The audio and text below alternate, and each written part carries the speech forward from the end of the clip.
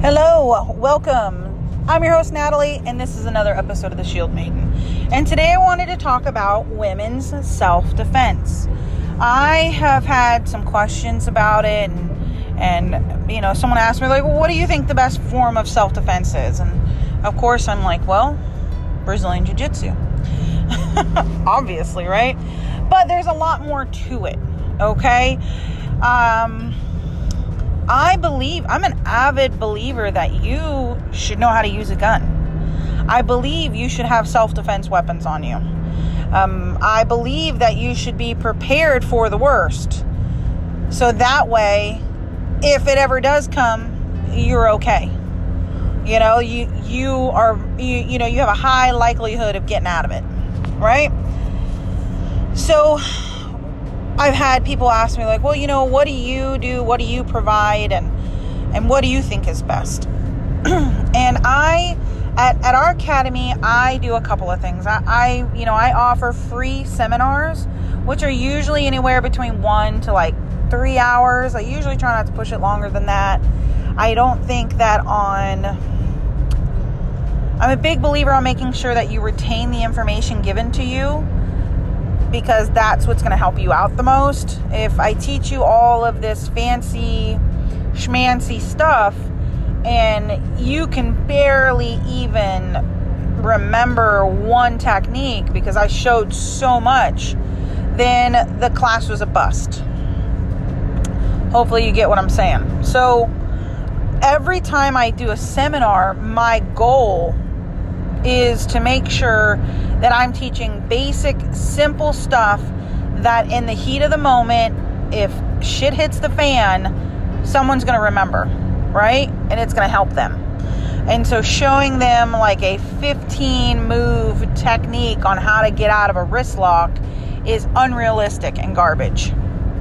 So and I make little funny quips, and I try to do this stuff so it's fun, but it's, I'm also kind of serious about it. I always give examples, I give stories, I do things like that, and I can't tell you how many times a person will come to my free seminar or come to one of my seminars, and all of a sudden I'm having a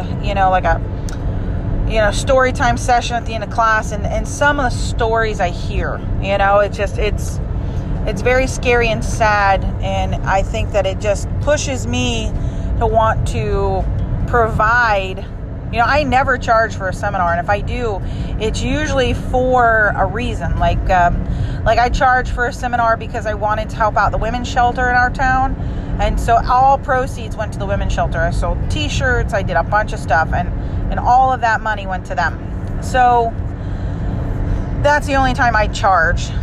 I also provide, I do the seminars, and the seminars are great to get your foot in the water, but they're not, in reality, what is a 1 class, a 1 hour to 3 hour seminar going to do for you 5 or 10 years down the road? I mean, I hope that it helps you in some way, shape, or form, especially with the way I teach, but I also understand that it's not enough, okay? It's like understanding, seminars are like, you get the idea. So, it's like you understand what geometry is, you understand the idea, but the actual practice and application of geometry, you don't understand the rules and all that kind of stuff. And so when you go to take that test, if you just had 1 hour kind of overview and they kind of gave you the principles and the idea of it, and they showed you 1 or 2 little things, it is definitely not the same as you actually being in a classroom setting or being with an instructor and then breaking it down, showing it to you, and you practicing it over and over and over again in different situations and scenarios, right? And then when you go to take that test, well, you're going to do a heck of a lot better on it if you had actually been practicing it and applying it consistently versus someone who just kind of spent an hour talking about it. And that's the same with self-defense, martial arts, fitness in general. So I also offer, besides the seminars, I also offer kind of a 4 to 8 class course. And these courses are usually customized depending on what the client or the student wants. Now, I've had clients come in, and I had like a mom. Dad was a high-profile businessman, but they were living in Colombia. They weren't Colombian. They barely spoke Spanish. And so she was very concerned because it was a big thing there that, you know, like kidnapping children and holding them as hostage for money was a big thing. And so she wanted to make sure that her children had some kind of self-defense. Also, a big thing over there at the time was cutting of hair.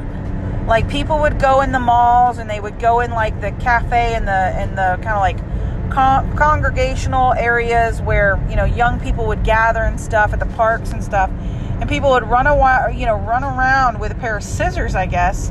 They'd grab the ponytails and stuff of the girls, and they would cut them really quick. And you know, like, it was completely, I was like, whoa, that's weird. But I guess over there, it's very, at the time, it was very sought after. So I had the mom being like, I don't know what to do. Like, how do it'd break my daughter's heart if all of a sudden they come over and cut her ponytail. She's, you know, and she was long, lean, beautiful, blue-eyed, blonde-haired teenager. So I was like, okay, well, then if you're going to go out into those kind of settings where you are at risk, then you need to be prepared. Well, how do I prepare for hair cutting, right? I said, well, we're going to wear our hair in tight braids on our head. We're going to wear our hair in a bun and put a cap on, wear some kind of hat. I was like, that's what's going to help us not become a victim of this hair swiping event, right? And so it's customizable is what I'm getting at. I know I kind of went off on that was definitely a one that I remembered. And so I try to customize it because I get a lot of people who are like, they were in a certain situation and they don't ever want to be in that situation again. A lot of times when I get people who come for self-defense, it's because they've already been forced or scared enough that they felt like they needed to defend themselves. And that's okay. I mean, it's not okay that happened to you, obviously, but it is a motivating factor for a lot of women, unfortunately. And so, you know, that's how most of them do kind of segue their way into martial arts. Unless, of course, I get a lot of the whole, you know, like the parents who kids get ready to go off college and wants to give them a quick course on how to handle a guy on campus or whatever the case. So with a 4 to 8 week boot camp, or not week, but the class boot camp, I, you know, if I have somebody who's just so overwhelmed, I kind of ask them a little bit about themselves so that I can get a gauge on what their life's going to be and what they may or may not encounter, and then I give them the very basics. And so throughout it, they're going to learn about awareness, avoidance, you know, different types of self-defense weapons that they are welcome to utilize. You know, because I have some people who want to conceal carry, and then I have others that absolutely will not touch a gun. And so I talk to them about their options. I tell them, I was like, you know, there's pepper spray, but there's pros and cons. There's, you know, you can carry tasers. Here are the pros and cons. You can carry a gun. Here are the pros and cons. You can carry, a lot of people, like I personally carry everything. I like it all. Okay. But for most women, it's like one or two things and something they carry on them. So I really push the keychain self-defense tools that they have. Like currently on my keychain, I have a women or like a kind of a feminine feline. It looks like an accessory. It really does. It looks like an accessory, and you get the little cat ears. I'm not a cat person, but I have this tool on my keychain for the specific reason of self-defense. And so it's a pink, just kind of looks a little frou-frou, And what you do is it has 2 big holes for the eyes, and then the ears are very pointed, and it's connected to your keychain. And what I do is I put my 2 fingers for my right hand, because I'm right hand strong. That's the one I write with and punch with and brush my teeth with. And so I'll put it in my hand and I'll hold the key, my main key, to get in and out of my vehicle in that hand. And so if I am accosted while getting to my vehicle, while leaving my vehicle, I can utilize that, cat accessory, the ears being pointed, as a self-defense tool. And I tell people, I was like, we just punch it. We just start punching it really hard, as fast as we can, 1 or 2 times, until they're like, until they react, and then we get out of Dodge. We get the hell out of Dodge. And so I go over the pros and cons. I go over what's available. And then I go into situations and scenarios, and we work self-defense techniques from there. Very basic. I'm all about the more basic, the better. I think that the more you have to learn and retain, the less likelihood when it comes to something that's super, super high stress. I mean, imagine someone coming up behind you, pushing you up against your car in the evening time and no one's around. I mean, that's some scary stuff. I've had some stuff like that happen. And so, I know how much the adrenaline kicks in, how that fight or flight response, hits you, and how sometimes you feel like you're in a haze and you're like, this can't be happening to me. This isn't real. It feels so surreal. And so, and your ability to react is going to be very important, and not to freeze up. And that is usually people's biggest issue to overcome, is that freeze up.